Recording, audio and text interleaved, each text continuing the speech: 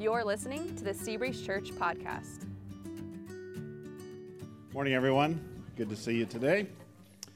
Today, as Elliot said, we're going to start a new message series out of the book of Psalms. We're going to be talking about the topic of prayer out of that book. But before we get into the message, I've got a couple of prayer requests of my own. First, I want to thank you for praying for our family as we've traveled to Canada this past week.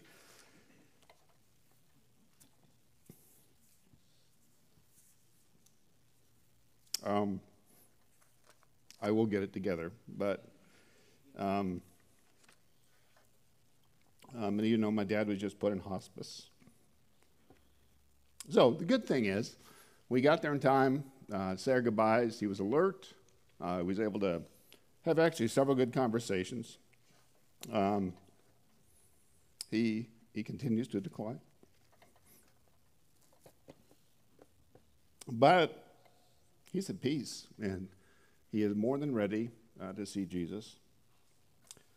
So just pray for our family. Pray particularly for my mom as she begins to adjust to life without her husband of almost 65 years. It's a big adjustment. So that's the only tearful and personal prayer request. The second one is for us as a church. So many of you know we've finished the renovation of the student side of what used to be the kids building, kind of the front half of that building. By the way, if you haven't seen that renovated space, just pop over there some Sunday. It's really, really amazing, and the students are making good use of that already. So many of you, now that we're kind of finished that process, I know you've been asking, so what about the back half of the building? Many of you know that that's where we plan to eventually construct our office space. We still don't have office space for most of us on staff, so that's what we plan to put in the back half of that building. So we are working on what that might look like. And so the prayer request is this, is just pray as we get a lot of input this summer. We're going to be talking to a number of people inside Seabreeze, a number of people outside Seabreeze, experts, to try to figure out what it should look like, how we might proceed. So you can expect to hear something over the summer or the fall about the plans, but just pray that as we get input in the coming months that we'd be able to hear clearly from God and discern what it is that he might want us to do in that regard. So let's go ahead and get into the message for today.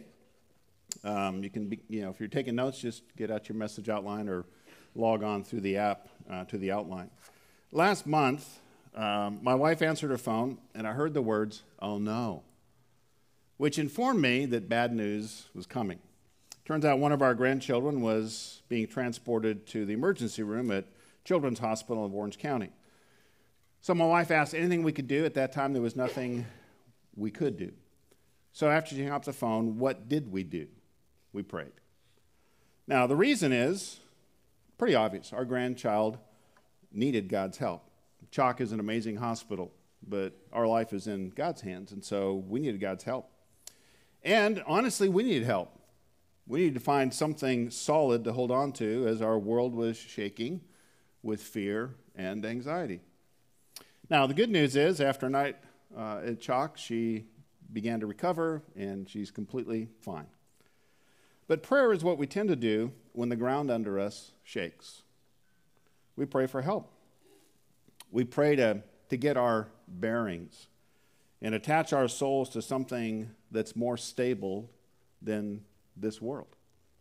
Even people who don't normally pray will often cry out to God for help when it gets bad enough. Now, the book of Psalms, which is going to be our guide in this series, is the guidebook of prayer for the people of God. If you want to learn how to pray, Psalms is your book. You can find it right in the middle of the Bible. It's the biggest book in the Bible. You cannot miss it. This book contains prayers that were inspired by God, and they're carved out of the unshakable nature of God himself. These are prayers that were not formed in a moment of quiet reflection. For the most part, these prayers were crafted in the crucible of temptation and death and great personal failure and tremendous persecution and great loss. As you read these prayers, you discover that oftentimes the one doing the praying, the ground under them is shaking as they pray. And these are not one-sided prayers spoken by people to God. They are part of a conversation. They are conversational prayers. They are responses to the God who has already started the conversation with us. So prayer is not a spiritual poem crafted by a person wanting to express themselves to God. That's not what prayer is. Prayer is part of the back and forth nature of any conversation that takes place in all real relationships. And as such, prayer is not always neat and tidy. It can be kind of messy. And you'll notice this as you read through the Psalms, the different prayers of each psalm. Sometimes the prayers of the Psalms, they take on the tone of an argument, as the one who's doing the praying struggles with God and what he is doing or maybe not doing. Sometimes it is a prayer of gratitude in response to what God has done. Sometimes it's a response of tremendous faith. Other times it's a conversation just full of questions and doubts and why is this happening? I think Psalm 62:8 describes the essence, the heart of what it is God intends for us to do as we pray to him. This is what it says: trust in him at all times, O people, pour out your hearts to him, for God is our refuge. God does not tell us to get our hearts right and our words organized and then come to him and talk to him. All he asks is that we pour out our hearts to him. We tell him what's going on the inside. And that's why as you read through the Psalms, you will often find yourself thinking, I can't believe they just said that. They sound angry. They actually sound hateful. Is God okay with that? They sound like they don't even know if God can be trusted. But it's what was on their hearts, and it's what God wants us to pray, if that's what's in our hearts. As if God is shocked to hear what's in our hearts. He knows what's in our hearts. God already knows that, but it's not until we say what's in our hearts, oftentimes, that we hear it, and it can begin to be dealt with. But if you're like most people, me included, you oftentimes struggle to find the words to describe, to say what's on your heart. This is why God gave us the book of Psalms. These are prayers that teach us how to pray. Not by giving us theories on prayer, principles on prayer, but by just giving us a bunch of prayers. So how do you use this book? Well, it's pretty simple. You read a psalm, and then you pray that psalm. You may pray it word for word, or you may take the ideas and put it into your own words. You read a psalm, you pray it. The next day, read another psalm, pray that psalm. On you go. That's it. Nothing fancy. So why is it that most of us struggle to pray? I think one of the big reasons is we get distracted by life. I mean, prayer doesn't demand our attention. None of us wake up in the morning saying, I've got to pray, unless we're in desperate straits. So we tend not to pray until we do get desperate. And I think prayer is like all meaningful conversation. It takes place against the backdrop of competition for our mind and distraction. Conversations, I think we all know this, conversations need space to occur. In the busyness of life, we will talk to each other, even to God, but it won't be a conversation. It'll be just a transaction, an exchange of information, what we need, what we want. This is what tends to happen in my marriage. If you're married, maybe it happens in your marriage too. We start our day. At some point, either me or my wife will say, so what's your day look like? She'll describe it. She'll ask what my day looks like. We'll describe it. We'll talk about how we need to coordinate some things, what we need from each other, what's going to go on for the day. And then we'll basically say, love you, bye, and we take off. And that's good. That's helpful. But if that's all we do, I never know what's going on in her heart, and she doesn't know what's going on in my heart. So we've learned that in our relationship, if it's going to grow, and survive the busy pace of life, we have got to carve out time to talk, to set aside the clamoring distractions and listen to each other and talk to each other. And that takes effort. And it's the same thing with God. The first psalm, Psalm number 1, isn't a prayer. It is an invitation from God to do just this, to take the time to listen to him and talk to him, to just sit down and spend time with him. Here's what it says, Psalm 1, 1 through 6. Blessed is the one who does not walk in step with the wicked, or stand in the way that sinners take, or sit in the company of mockers, but whose delight is in the law of the Lord, and who meditates on his law day and night. That person is like a tree planted by streams of water, which yields its fruit in season, and whose leaf does not wither. Whatever they do prospers. Not so the wicked. They are like chaff that the wind blows away. Therefore, the wicked will not stand in the judgment, nor sinners in the assembly of the righteous. For the Lord watches over the way of the righteous, but the way of the wicked leads to destruction. Here's what happens with our days. Every day we wake up and we're confronted by a clamoring world, a world that's full of the news and the words of others. And then as soon as we open our calendars or think about our calendars, our minds get working on the challenges of our particular day. And if we live with others, their moods and their needs are added to our moods and our needs. And none of this invites us to pray. None of us invites this to sit down and meditate on God's word, listen to what he has to say, and then respond. Pray back to him. So why would we pray regularly and consistently? Psalm 1, this set of verses I just read, tells us basically that there are two reasons why people pray. This is not two reasons why people should pray.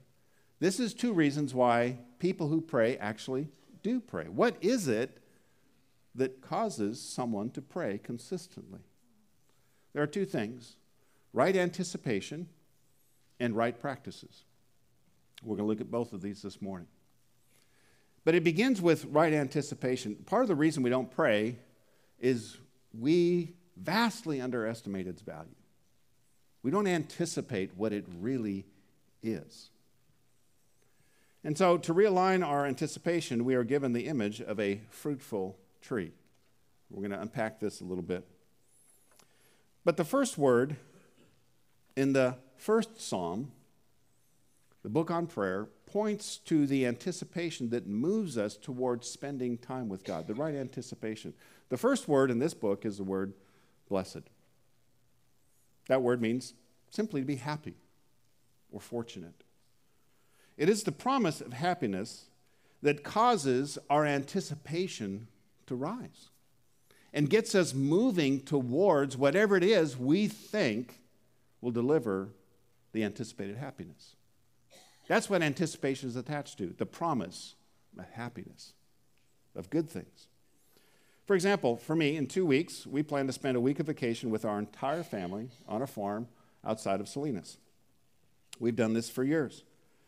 I have absolutely no problem getting motivated for this trip, doing whatever work is required to prepare for that. Why? My anticipation is high. I'm excited about the fun that we've had there, and I anticipate we'll have more.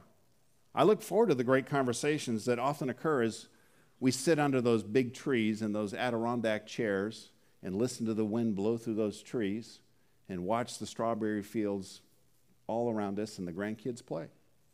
I love watching the grandkids play on the farm. It's so fun to see city kids just get dirty and muddy and not have to worry about cars or anything.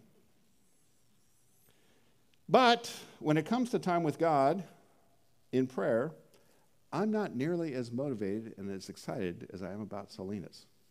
Why? I have a very different anticipation for time with God. I mean, I know it's good. I do enjoy it, but I wouldn't say that it's fun. I mean, occasionally it is, honestly. There have been some really fun moments with God, but not Selena's fun. So my anticipation is lower when it comes to time with God. But Psalms 1 would say that I've got it all wrong. And if you're like me, you've got it all wrong. If we could get a glimpse of what is really going on when we spend time with God, listening to Him and praying to Him, it would realign the level of our anticipation around that moment. So we are given the image of a tree to help us realign our anticipation. So here's what's interesting. We open the largest book of the Bible, the book dedicated to the instruction of prayer. And in the first chapter, we are told to go and find a tree, sit down in front of it, and ponder how it got there. Now, it doesn't take long if you do that for you to recognize that what you're looking at owes its very existence to what you cannot see. This vast root system that's depicted in this particular picture, that's under every healthy and strong tree, that supports the tree, that draws nourishment into the tree, that allows the tree to produce fruit. And what Psalms 1 says is this is what time with God is like. This is what you should anticipate. It is the support system for your life that no one sees but you and God. I have no way of knowing if you spent any time with God yet today, and you have no way of knowing if I did. Like the roots of a tree, it's invisible to the public eye. But this is what really makes a life blessed. That's what Psalm 1 says. It says, that person is like a tree planted by streams of water, which yields its fruit in season and whose leaf does not wither. Whatever they do prospers. Now, to be clear, most likely this is not describing a tree in a rainforest because of where these prayers were compiled and written. This was not written in a jungle. This was written in a desert climate. This is a tree that's planted in a desert, not in a jungle. When these 150 Psalms were collected and made into a prayer book, Israel was in exile in Babylon, which is now modern-day Iraq. And I think we've seen enough of Iraq to know it's just pretty much a desert, with two exceptions. There's two rivers, the Tigris and the Euphrates, that run through the middle of Iraq. And so what had happened in the time when these prayers were compiled is the Babylonians had cut a network of irrigation channels off of these rivers to provide more opportunities for produce and trees and crops. And it was by these irrigation canals that the people of Israel lived at the time that these prayers were compiled. And they knew, better than most of us know, by experience, that the desert is no friend to life. In the same way that this world is no friend to happiness. We are trying to grow happiness in a desert. That's what we face in this world. But this tree never fails to produce, no matter the circumstances. Why? The reason is that it is positioned near a water source that can bring life up through the roots and into the tree. So again, why am I more excited about my upcoming trip to Salinas than time with God today? I would say, if you're like me, it's because our anticipation span is too short. We anticipate this distance, not this distance of time. We anticipate the happiness promised by a day at Disneyland or a week at Salinas, but not time with God. We anticipate what might make for a good day, but not what will make for a good life. It's the distance, the time horizon. Our framework of time is off when we anticipate the things that will make us happy in the near term, but not in the long term. The reason is we actually think, and you hear this over and over again in our culture, we think that one good day after another makes for a good life, but it doesn't. It's one rightly lived day after another that makes for a good and happy life. That's very different. And that's because our lives are more like a tree than a field of wheat. In this psalm, the image of the wicked and the righteous, which simply means people who reference God and people who don't reference God. It's not talking about morally nice people and morally horrible people. It's just talking with or without God. The image of those two are contrasted between a field of wheat and a tree. For the wicked, those who do not live God-referenced lives, at the end of their life, we are told they are like chaff that the wind blows away. What's chaff? Chaff is it's the husk. It's what's left over after you eat the kernel of grain. And it's light, and the wind just carries it off. And who knows where it ends up. Now, in the Bible, as I said, the word wicked isn't just for the Hitlers of the world. It means without God. And naturally, that's the kind of life we all live. We've all turned from God. Our initial reflex is simply to pursue happiness in a way we think will make us happy, not in a way that God says will make us happy. And as we pursue happiness without God, we build a life that is like chaff blowing in the wind. We have nothing to show for it. But our feeling, our moments of fleeting and unstable periods of happiness. You know, every little grain is like a moment of happiness that nourishes our longing for blessing. But it's gone, and the chaff blows in the wind, and then we move on to the next kernel of happiness, and the next one, and the next one. The issue, though, is we were not created to pursue personal happiness like wheat that must be planted and grown every year. We were created to grow happiness like a tree. See, a tree is perennial. You plant it, and then it grows year after year after year. And its roots go deeper. And it takes much longer before it produces fruit. So that's the tree. The water that grows the roots, draws the nutrients through the roots and produces the fruit of happiness over time, we are told in this psalm is the law of God. His words recorded in the Bible. And it's as we, as it says, delight in God's words and meditate on God's words that we experience the anticipated blessing. Now, to meditate in the Bible simply means to think about the words often enough and long enough, repeatedly, so that we actually begin to do them. It produces fruit. So prayer, again, as I said before, isn't the beginning of the conversation. It's not something we initiate because God spoke first. He gave us his words first. Prayer is really us responding to what he said, his law.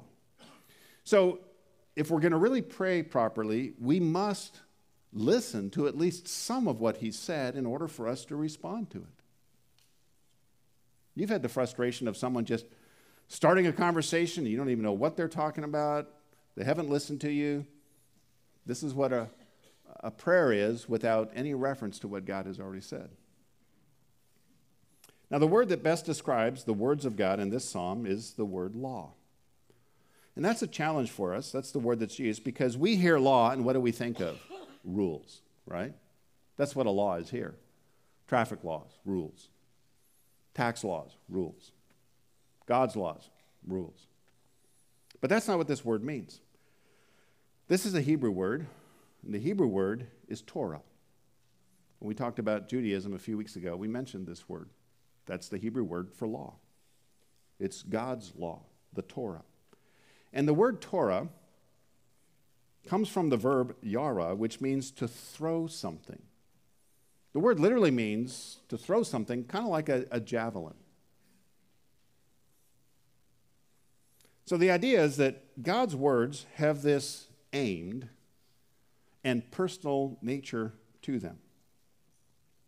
God has spoken his words to all of us, but when we pick up those words, a javelin, and we read them and meditate on it, a javelin is thrown. And when that javelin hits the bullseye of our heart, we're not the same. It gets inside of us personally and changes us. If you've been reading the law of God for some time, you've had many of these experiences. Let me just give you a personal one of mine just a couple weeks ago. I was slipping into self-pity. I was feeling underappreciated. Honestly, I can't remember what I was feeling underappreciated about, but that was the mood I was in, the kind of woe is me, self-pity, completely unhelpful frame of mind. But that's what I was sinking into. And then I sat down with God, and I began to go over some verses. And I came across this verse that I know well and have read many times. But as I read it, it was like a javelin was thrown and struck me in the heart. Here's what I read. Therefore, since through God's, this is 2 Corinthians 4:1, therefore, since through God's mercy we have this ministry, we do not lose heart. I was drawn to we don't lose heart, because I was losing heart. It was like, oh, that's me, bullseye. But what really struck me in a way that I hadn't seen before was what connects to the why we don't lose heart.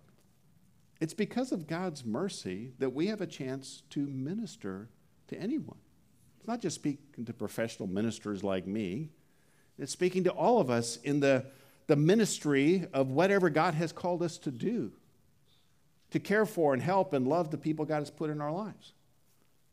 And I began to see this isn't a burden that I am underappreciated for. This is a privilege that I get to do, and I will spend all of eternity looking back on these moments of privilege and opportunity to really love people and care for them. And when that javelin hit my heart, it was almost like a switch flipped in my heart. And I went from self-pity to gratitude. Now, I don't know of anything else that can change a heart that quick. And this has happened to me again and again.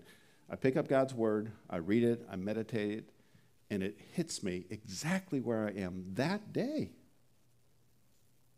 That's amazing. So this is not a passive process, though. We're not just kind of walking around, ooh, the javelin of God's word nails us. No, we have to read them. We have to meditate on them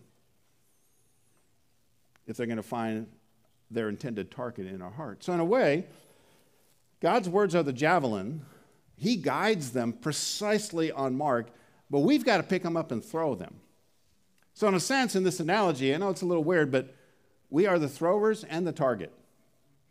So we pick it up and we throw it, and then we run around and God guides it, it hits us.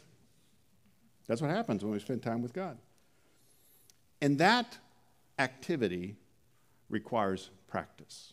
That brings us to the second reason why people do pray, is they have established the right practice. Now, the practice isn't like methods and tricks and, here's where you should do and here's 5 things you should do. It's a pattern of life. Let me go into this. If you pick up a javelin and aim it at a target this afternoon, how likely is it that you'll hit a bullseye? Not likely at all. Why? Well, I know for me, I've never picked up a javelin. Maybe you did in track and field. I never did. And so you're not a skilled javelin thrower. I'm not a skilled javelin thrower. Javelin throwing is a skill that must be practiced. It's the same with God's words. Maybe you've picked up the Bible, maybe you haven't. But we all need to practice throwing the words of God at our hearts. So we practice, and God guides the javelin of his words to the center of the target.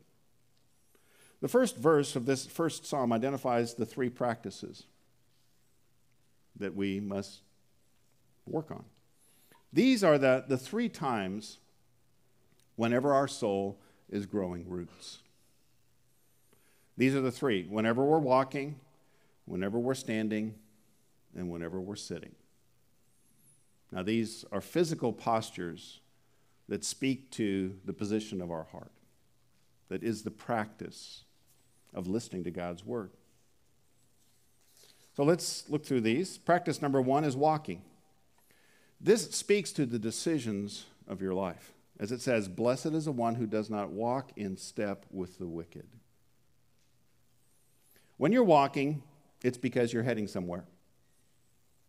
Nobody's walking right now because you've arrived at the destination you intended to go to. Now, this is a risk. If someone stands up now and leaves, if you have to go to the bathroom, feel free to do so. But if someone does, it's because, they've got another destination in mind. So now they're walking. When you are not walking, you are deciding. Your mind is trying to figure out, where should I go next? And therefore, you need counsel to guide your decisions. And you have 2 options that are presented here in this psalm. You can either walk in step with the wicked, which means, again, not the really horrible people of this life, but the people for whom God's ways and his words are really not even a consideration. It's just not even a thought. We just make our decisions about what we think is best, what other people think. On we go. That's walking in step with the wicked. Option 2 is your delight is in the law of the Lord. In other words, your greatest joy as you make your decisions is to apply God's law to your walking, to your deciding. Now, again, walking in step with the wicked does not involve finding a really evil person and asking them for input on a particular decision. Now, this counsel is everywhere. It's what's embedded in every culture that has ever been, ours included. So for us right now, if you want to get the counsel of the wicked, just do nothing and you'll get the counsel of the wicked. It's in every show you watch. It's in almost every article that you read. It's almost in every conversation that you hear. Our culture, like every culture, carries the popular ideas that guide most decisions, and they do not reference what God thinks. So, getting counsel from the wicked will happen automatically. Javelin throwing will not happen automatically. You will need to pick up the Bible and throw it. Now, not literally. Read it. Meditate on it.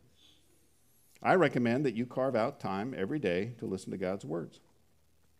And then talk to him about your day and whatever decisions you face or are considering in the future. If you're looking for a place to start, you might just start with Psalms. Read one psalm, think about your day, and then pray through that psalm. And then do the same thing the next day for the next psalm. So that's practice number 1. Practice number 2 is standing. This speaks about the people you allow in your heart, the people in your life, or stand in the way that sinners take. So you usually stop walking and start standing in order to talk to somebody. So this practice is about the people you let into your life and have the largest influence on you.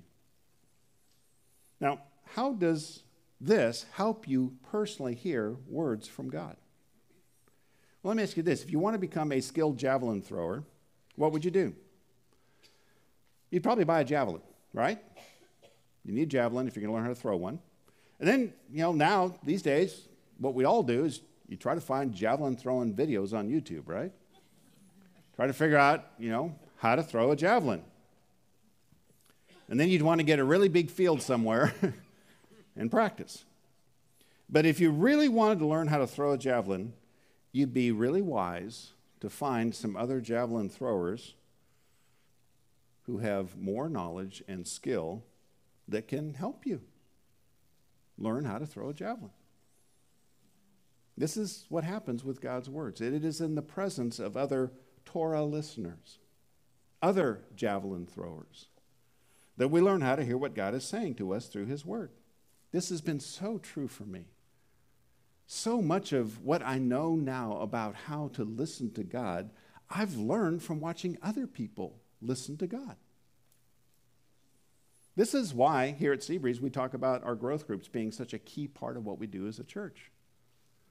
A growth group meets about 90 minutes once a week. And in those groups, we get to hear how the words of God have hit the hearts of other people.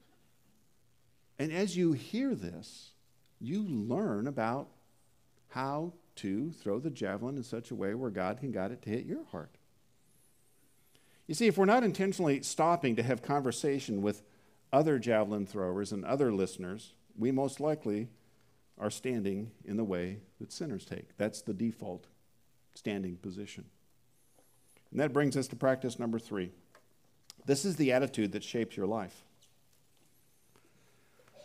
Or sit in the company of mockers.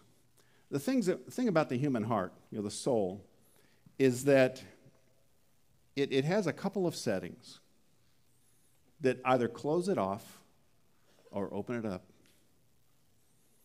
And this is what this is talking about. You see, if you do enough walking, you do enough standing, you'll eventually sit down.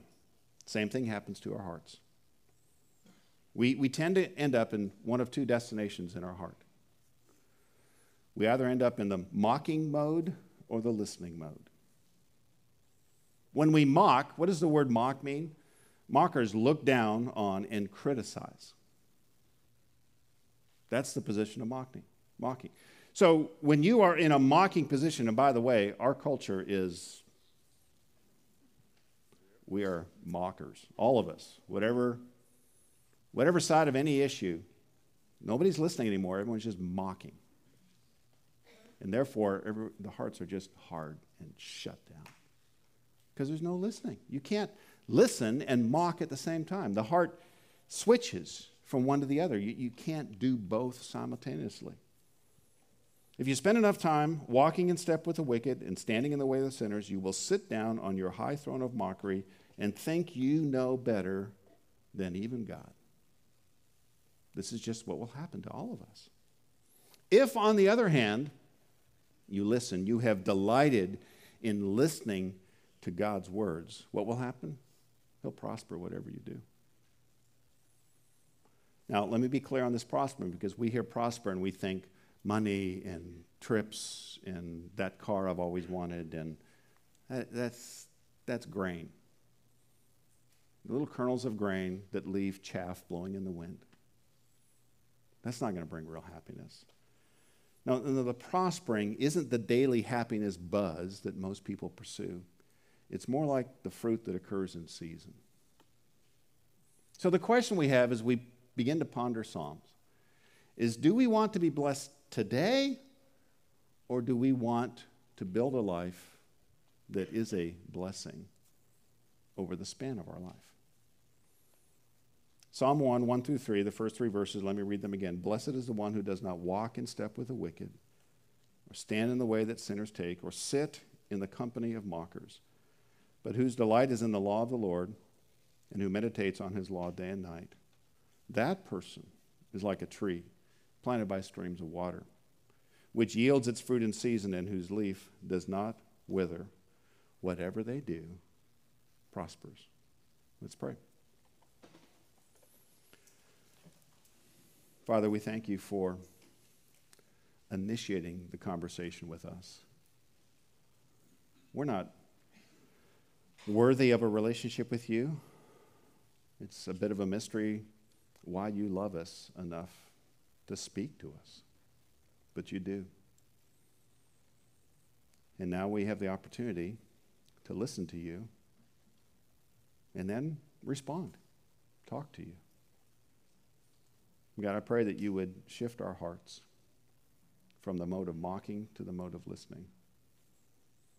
You would fill us with the beginning seeds of anticipation of a life grown like a tree in the desert next to the irrigation of your words. We pray this now in your name, Jesus. Amen. Thanks for listening to the Seabreeze Church podcast. For more information about our church, you can visit our website, seabreezechurch.com. Thanks again for listening in, and we hope you'll join us next week for the Seabreeze Church podcast.